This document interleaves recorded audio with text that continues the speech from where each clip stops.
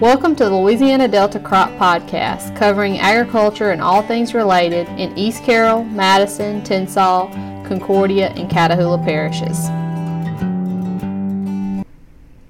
Good afternoon, everybody, and welcome to the this week's edition of the Louisiana Delta Crops podcast.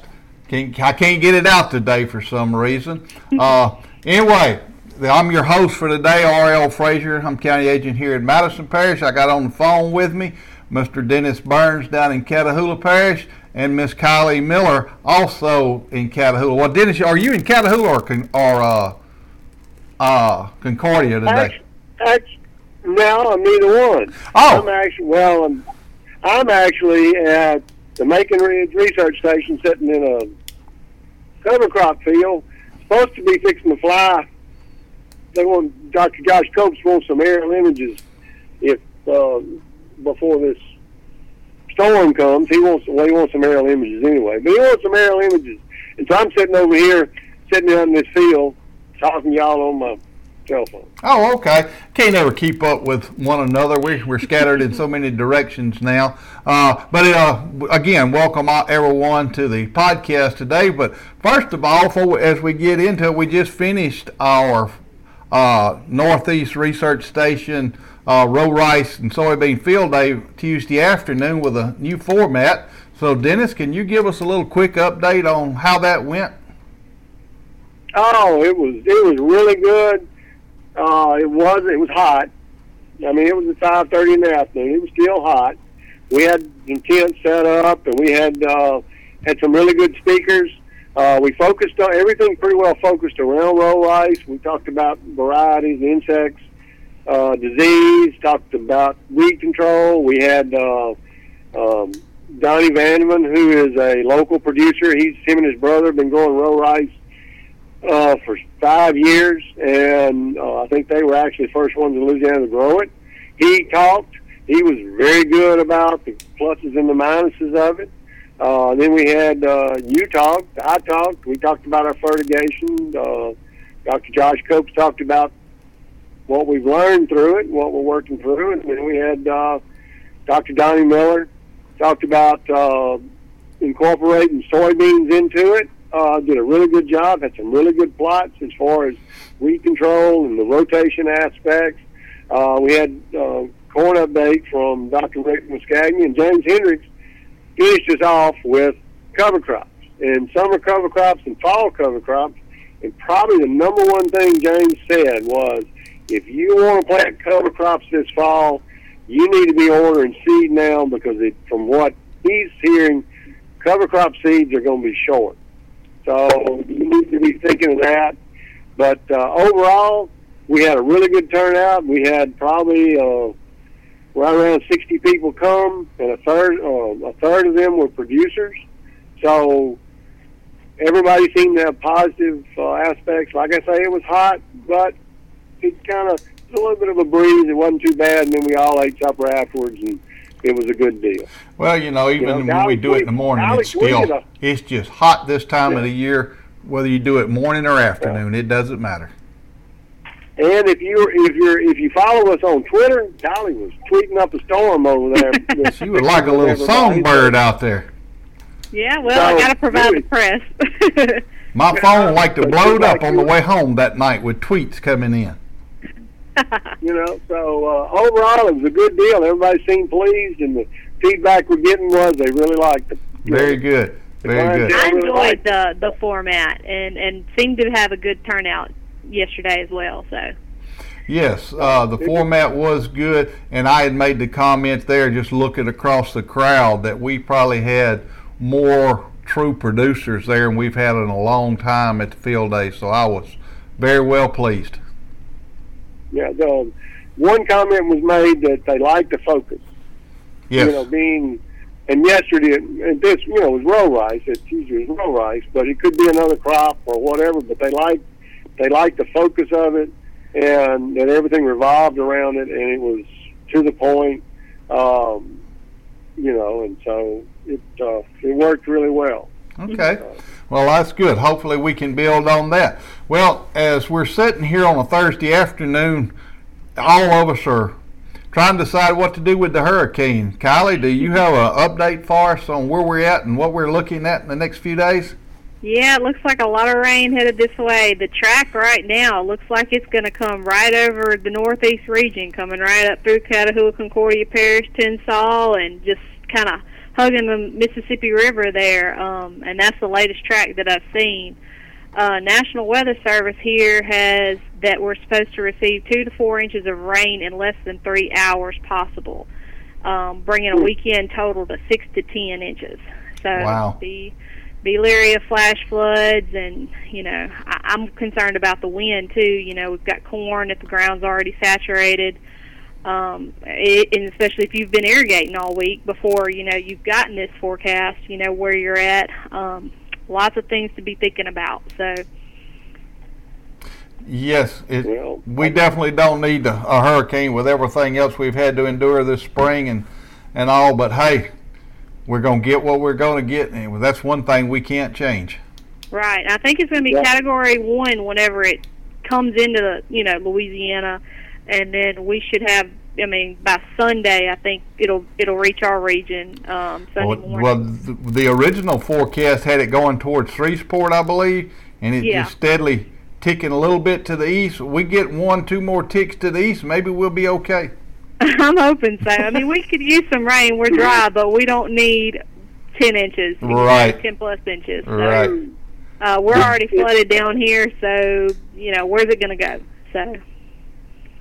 Well, at least our office down in Vidalia on the riverfront. Of course, we got the river on one side, and the street won't drain into it, so they have to pump it out. But at least our office sits high off the ground. I know. I'll be worried about that come Monday morning. Water's going to run over the embankment under our office and run into the river before it gets in. But there's a good possibility that street's going to go underwater. Wow. It's flooded a couple times since we've been in this building. Not the building flooding, but the street flooding. If we get a lot of heavy rain, which it always rains on concrete, my grandfather says, we get a lot of heavy rain, it'll go underwater real quick. So.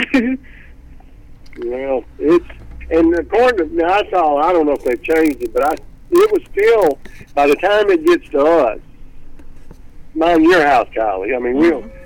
You live north of 30 and I live in Waterproof. Technically, we're not that far apart as the crow flies. By the time it gets to us, it's still going to be a Category 1. Mm-hmm. Well, I haven't seen an update. Yeah, the National Weather Service is saying it's going to be a slow-moving system. So, lots of potential for heavy rain and, something to watch out for. So. And then the worst part, like one of the guys I was talking with this morning said, if it goes on up through Arkansas, stays straight up the path right now into Arkansas, whatever rain they get up that way, we're going to get it. It's got to come back down the river to us. Oh, yeah. So we'll get a double dose of it, and the river's already high enough. And they've been getting rain in Arkansas all this, the last 2 weeks, at least that I've been paying attention to. And so I'm sure they're already kind of at max capacity as it is. So. Yep.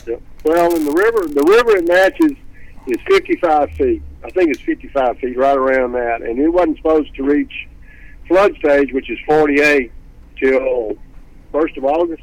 It was going to be a slow fall. This is going to just delay it that much more. It's still on our building. Yeah. Oh, yeah. You can literally, they say you can throw a rock and hit the water. You can just drop the rock. Yeah. One day I went out there and I saw fish swimming around. I was like, oh, wow, it's pretty high. Well, Dennis, what's this going to do to the pumpkins y'all just planted? Well, that's what I was going to tell Kylie, you being the horticulturalist. One day last week, I can't remember what it was. They were coming up Tuesday. Monday and Tuesday they were coming up. We planted Betsy's 4-H pumpkin. She always has her 4-H pumpkin patch. We planted pumpkins and watermelons there on the station. It's always a big deal, and she gives them away, and I think they sell some for 4-H. I don't know what all they do with them, but we always grow them. But they're just coming up. So what's it going to do? What's a hurricane going to do to pumpkins that don't have a true leaf on them yet? We'll see. So we'll see. What kind of What kind of answer is that? We'll see. I've never planted pumpkins in a hurricane, so we'll see. They're on good soil, and it does drain. And it shouldn't. I don't know. 10 inches of rain, it might go in the water. So yeah. They're not on the road. I bet you better have a fungicide ready to hit them with as soon as it dries out. Oh yeah, definitely. We ran into that last year. It was downy mildew really bad. So. Yeah. Well, we'll spray them. If it ever dries up, we'll spray them. Well, after it rains, we'll spray them. All right, Kylie, you go ahead and tell. You did a here again. You put your horticulture hat on. You did an interview. Yeah. Last week, I guess, and we saved it. Yeah, we did an interview with. We did an interview with Dr. Kiki Fontenot, and we covered a few topics on tomatoes and pumpkins. So, I guess we'll lead on into that and come back at the end. Good afternoon, everyone, and I'm here with Dr. Kiki Fontenot today. And today we're going to talk about, vegetable gardens, right? Yes. So first off, tell us, who you are and what you do, and then we'll get into it. So. Okay. Well, my name's Kiki Fontenot, and I work for the LSU Ag Center as the state vegetable specialist. So work a little bit with school gardens, home gardeners, and commercial producers as well. Anybody who's growing vegetables, you're a candidate to work with me. Yeah, and everyone likes Kiki, so if you ever want to meet Kiki, Kiki's fun to work with. Uh-huh. So let's start off with tomatoes and what's going on in the gardening with that. Sure. So there's a lot of stuff going on right now in the gardens with tomatoes. All of y'all that planted spring tomatoes, you're going to be noticing that your plants are kind of winding down this time of the year. Probably going to be seeing a lot of disease out there in the garden, early blight for sure. And that's usually when your lower leaves start falling off. You're going to see tree rings, what looks like tree rings, circles, and they have darker and light colored circles inside, just as if you would have cut a tree in half. Mm-hmm. You can tell that, and then they kind of just grow bigger until that leaf falls off. And so at this point in the game, there's no use trying to control that anymore. Mm-hmm. One of the other diseases I've seen a lot in the tomatoes this year is buckeye rot. So we've got blossom end rot, which a lot of our listeners are probably familiar with. We've had a lot of calls on that one. Oh yeah, that's the bottom of the tomato. So the blossom end, literally where the blossom was, your tomato's going to start rotting. It's going to look like and kind of sinking inwards and turning black. And that's a lack of calcium in the fruit. So what's happening is you might have enough calcium in your soil, but if you furrow irrigate or you turn on the soaker hose once every week and you forget it's on and you leave it on overnight, you have inconsistent irrigation, you're going to have that problem. Okay. So you can get over that blossom end rot by doing a couple things. One, water at the base of the plants and be consistent with your watering, a little bit each day, which is kind of contradictory to what we tell most people. Right. You usually water, say like your oak trees or your azaleas, you want to water them sporadically and deeply, right, to force their tap roots to go down.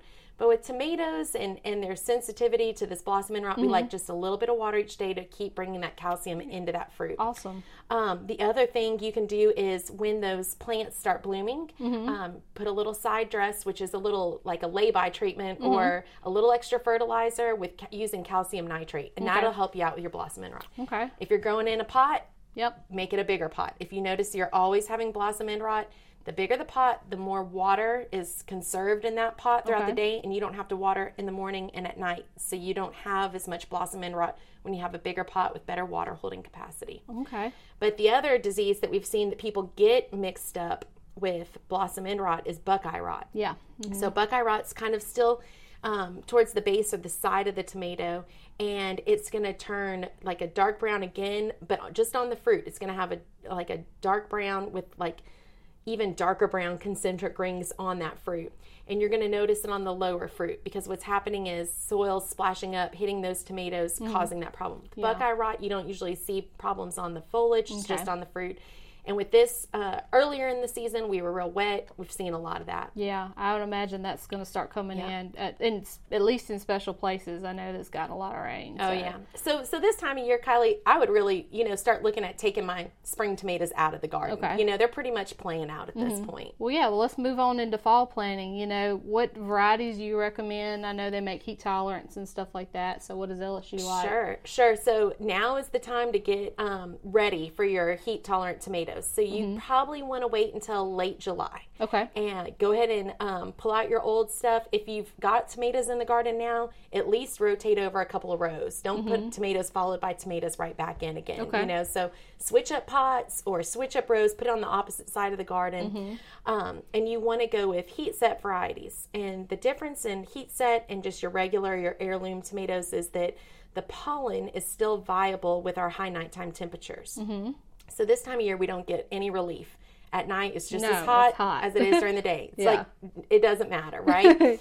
So anytime those nighttime temperatures go above 75 degrees Fahrenheit, your pollen starts to get damaged by the heat, especially on more sensitive type tomatoes.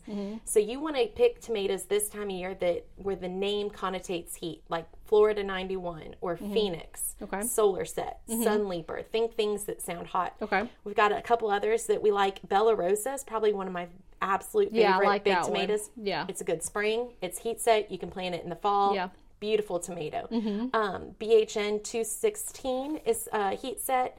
And then we've got, I said Phoenix already. Red Bounty is another good one. And we've done Red Bounty in variety trials before, and it produces pretty well. It's not one of the top producers, but you just got to get what you can get in the fall. So the other big problem, you know, with fall tomatoes is not just the capability of producing tomatoes with the heat. So your non-heat sets, they're going to still produce gorgeous leaves, tons of flowers, but you'll notice your flowers just going to fall off. They'll start producing when it gets cooler again, but that might not be till October, early November. If we get an early cool snap, you've lost your window. But the other thing you've got to worry about this time of year is worms. So the fall is dense with worms and stink bugs, all our insects. Right now we're seeing a lot of fruit worms. So you'll notice on your tomatoes, there'll be like a hole, you know, maybe the size of a pencil eraser. If you cut into that, you're going to see a worm in there. So you want to be careful with spraying, you know, for that, especially as soon as you see it, you got to start on a spray schedule. Otherwise, every single one of your pretty tomatoes is going to have that in there. What do you recommend for that? For worms, we like to use, if you want to go organic, BT. That's going to work fine. And if you are okay with synthetic insecticides, you know, products like Sevin, Ortho-Bug-Begone is a pyrethroid. That'll work just fine. You know, things of that nature will work good. Well, let's move into weed control in the garden, because that's, you know, when just looking at gardens, that's everyone's issue, you know. What do you like to see people do? Sure. So again, this time of year, it's like some gardeners are full thrust and others of us, we're abandoning ship. We're getting tired. It's hot and we're out of there. We don't want this anymore. So you start seeing a lot more weeds creep up this time of the year. It's always best if you can pull them, in a small home garden, you know, get out your hoe, pull them, do whatever you can. So if you see weeds coming up now before they set seed, because once they set seed, you've got problems for years, you know. But I like several things. In the home garden, it's going to be cultivation, hand pulling, and then mulching. So for mulching, pine straw or leaves, best mulches for the vegetable garden. We don't want to go with barks, because barks decompose slowly and tie up our nitrogen, which is not good for a short annual crop like vegetables. If you don't want to do mulches, because maybe you've had a lot of slug or snail problems and they love living under that organic material, and you're like, I don't want to deal with that. You can use some pre-emergent herbicides. You know, now those are going to work before the weeds come up. So if you already have a bunch of weeds, we'll talk about that in a second. But say you're starting out clean, you've retilled, you're going to put in your fall tomatoes, maybe, you know, get ready for the fall crop. So things like Trufflan, that's labeled for vegetables. Preen makes it. You can find it at any of your big box stores and your local hardware stores, your local feed stores. They're going to sell that. That's, you know, Trufflan is going to be synthetic. If you want to go organic, you can use corn gluten meal.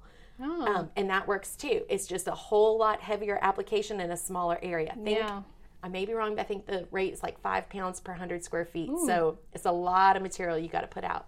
But that works as well. Now, both those products only work for about 3 months. So then, on day 2 month, day 28, you better reapply, you know, to make sure it works. One of the easiest things for those of y'all having weed problems now are grasses to control in the vegetable garden. So that's easy, because most of our vegetables, you know, with exceptions like sweet corn are going to be broadleafs. So you can kill the grasses with things like Cefoxidim, which y'all can get, again, at any of the big box stores or any of your local nurseries. Just ask them for a product with Cefoxidim in the label or as the active ingredient. Now, it works much better if you put a crop oil with it or a surfactant. You know, even you home gardeners, a couple of drops of Dawn soap in there, you know, something to help it stick to that herbicide. It's not going to kill your broadleaf plants. So it's only going to kill grasses creeping in. So that's good. When we talk about broadleaf weeds in a broadleaf vegetable garden, we're just sheer out of luck. You know, you got to use your pre-emergence for that. But the other big thing is nutsedge. You know, in the vegetable gardens. Yeah, that's anything. That's my worst weed right there. It's everybody's worst weed. It's awful. If you guys are okay with using Roundup, you can take Roundup and mix it in a bucket at the highest recommended rate on the label, and you can wear a cotton or put on like a latex or a rubber glove and then put a cotton glove over that, and you can wipe up the sheath of that leaf, and that'll spot kill the cocoa grass or the nutsedge coming up. All right. A lot of people don't like that though. You know, you get a little splash near your tomatoes or on any of your vegetable plants and they're gone for. Yeah, they're very sensitive. Yeah. So the only other product that is available to you guys is products with halosulfuron as the active ingredient. And that is super expensive. And you better know somebody who's a big farmer who already has it in their, you know, in their shed, and beg, borrow, steal off of them. Yeah, because it's expensive. Yeah, it's 0.75 ounces per acre twice a year. That's all you can use. But it is really expensive. But it's excellent on post-emergent control of nutsedge. But again, if your husband or neighbor or somebody's a farmer, you know, bring them some brownies and ask them what they got in the shed and see if you can get some from them. But you're probably not going to put it on the grocery list. Yeah, it's expensive. Well, let's talk about pumpkins. I know everybody's either started planting pumpkins or getting ready to start. Yep. In fact, my own home garden this weekend, that's one of the things I did was clear everything out to get ready for pumpkins. And we just delivered some pumpkin seed up to the Northeast Research Station. So we're looking at another pumpkin crop this year. And the best time to grow pumpkins, really, you can start growing pumpkins early in the spring. You can start growing pumpkins if you want in April, you know, and you can go all the way through August planting pumpkins. But most people are not planting pumpkins to eat. They're planting pumpkins for decoration. Right, yeah. So we really want to get it out that last week of June. Oops, first week of July. So if you're listening to this podcast this week, this coming weekend, get your pumpkins out. Because you're probably going to be planting by seed unless you can find somebody who has transplants.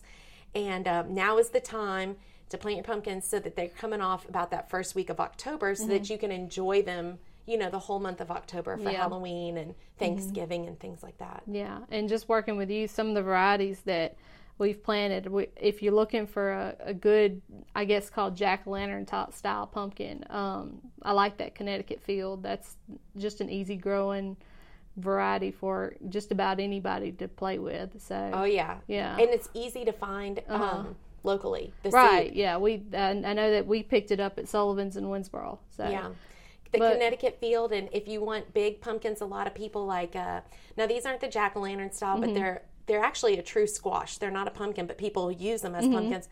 They get up 25-30 pounds. They're called Cinderellas, and they're squat. Yeah, and those are popular in Baton Rouge. Oh, they are. You know, you're looking at a $10, $15 pumpkin, but they're so easy to plant, and they grow so well here in Louisiana. So I'd try that. Yeah, and they make the best arrangements too, because I know a lot of people like to stack them by their door, so they're very popular with that.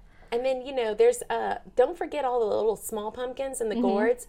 A lot of times, you know, you go to the grocery store and you're going to see these gourds, you know, 3 for $2 or $4 or whatever. They start getting expensive, especially if you want to do a big table arrangement with them. You know, the little small gourds are real easy to grow here in Louisiana. So the bigger pumpkins, we have a little more trouble with. The small ones, you know, we do well with. Biggest thing with pumpkins is putting out your fertilizer and then making sure you're watching for worms, slugs, and snails, because those are the biggest culprits. There, yeah. Well, let's talk about soil sampling to finish up. We've, had a lot of people doing a lot of, late season soil sampling in their garden, and a lot of people have had their samples come back high. What are your thoughts on that, and what do you, think we need to be looking at? Sure, that's a great question. Especially for the smaller or the home gardeners. I guess my biggest concern always when I'm looking at the soil sample is the pH. So if your pH is high, we've got to deal with that. Most vegetables want to be between that 5.5 to 6.5 range. Now, even in home garden situations, if you guys are getting close to 7, I'm not trying to mess with that because it's such a delicate balance, right. When you're adding limes and sulfurs and everything. So if you're in that range, you're fine right there. But then when you look at, things like phosphorus and potassium, and it says high or even excessively high, people tend to worry and they start thinking, oh, should I leach this out? Or, right. Is my crop going to burn up? And that's not really the case. What it's telling you is it's telling you that there's enough of that nutrient in the soil that without adding any more to the soil, you're going to make what you should make, like your target yields, I guess you could say. Yeah. Right? So I wouldn't start panicking. The only time I panic is when that pH goes above 7. Okay. We got a real problem there. And if you see that your sodium is very high, that could be a problem. Okay. And then that might require a little bit of leaching out and looking at there. But as far as the nutrients, I wouldn't worry about it too much, you know. Well, thank you, Kiki, for being with us today. And anytime. Yeah, we'll have to get you on again sometime, probably at the beginning of next growing season in the spring. So if you're available. Sounds good. All right. Well, thank you. All right, thanks, Kylie. That was great. Makes me want to go out and plant a garden, but I already got a garden. So anyway, but it makes you want to get out. And Kiki's she's always good for talks. Oh, absolutely. All right, we've had that. Let's talk about the question of the week. Who's got a question of the week? I've got one for y'all. We've been dealing with this seep water really bad up here in East Carroll Parish, all the way to the Arkansas line, and I'm sure it goes on up into Arkansas along the river there. Worst we've ever seen. I was talking to one old gentleman this morning, was 81 years old, been on that farm all of his life and never seen it in places it is this year. But anyway, what we're seeing in a lot of those fields that's laid out up there, we see this real wide-bladed, really tall grass growing in there. And everybody wants, first question was, what is it? They asked me, well, I wasn't paying attention. I'm just riding down the road looking out across there. Wasn't really paying a whole lot of attention to it. And anybody got an idea what it might be? I don't know. I hadn't noticed anything around here. I hadn't seen anything. No, it's not Johnson. I know it's not Johnson. No, Johnson grass won't grow in water. What is it? It's cattails. The old cattails you see growing on ditch banks, irrigation ditches, that. Yeah. Where that soil has been saturated, either total, just saturated or standing water on it since probably the first of the year. Cattails are coming up, and I'm talking fields that's been in cultivation for 100+ years. Wow. Where do they come from now? Seed bank and soil seed bank, just waiting on the right condition. That's all I could come up with. Back before the levee system, when all that was flooding, it was in a swamp, so surely they were growing some along the edges then. And I reckon it's just like, we've seen cockleburs and other weeds laying that soil dormant forever until conditions get right. So I reckon we had enough soil moisture and warm enough temperatures that they've germinated, and we have cattails growing everywhere up here in fields. I'll have to pay attention for that. I hadn't noticed that around here. Well, that's what it is. Just be on the look at that. Because normally we don't recognize them until they put their head up. Right. But it's a real wide-bladed, and grass is probably, I'm calling it a grass. Don't know if it's true grass or not, but it's about 5 to 6 foot tall. I got a follow-up question. Uh-oh. Does. If the cattails are there and with seep water and the river's still high, you can't do anything with it. I mean, most of what I see hadn't had anything done with it. Does cattails be out there change its delineation from farmland to wetland? We don't need to open that can of worms. Just thought I'd ask. I don't think we need to open that can of worms because, you know, what is that sodbuster rule? Isn't that sodbuster where if it has water on it for so many months out of a year? Well, we don't need to open that can of worms. Well, just forget I asked. But anyway, I thought it was, you know. Well, hey, let's go into the events that are coming on. Let's move right along. Yeah, Kylie, get us out of this trouble. Yeah. Well, let's talk about the Northeast Louisiana Rice Field Day. That one's coming up next Thursday, July 18th. Registration will begin at 8:30 at Jason Waller's Farm in Marouge. The guest speakers are going to be your Dustin Harold and, Sebe, and I think Jason is also going to talk too about, the project that they've been doing. And then they're going to serve lunch at a different location at St. Andrew's Lodge, and that's going to be in Marouge too. So if anybody needs directions to that, of course, reach out to us, and we'll get that flyer in your hands. And the last field day of the year is the Sweet Potato Field Day, and that one's going to be at Delhi at Black Gold. So if you're interested in sweet potatoes, that's always a fun one to come to. All right. Well, thank you, Kylie. Anything else, guys, we need to cover?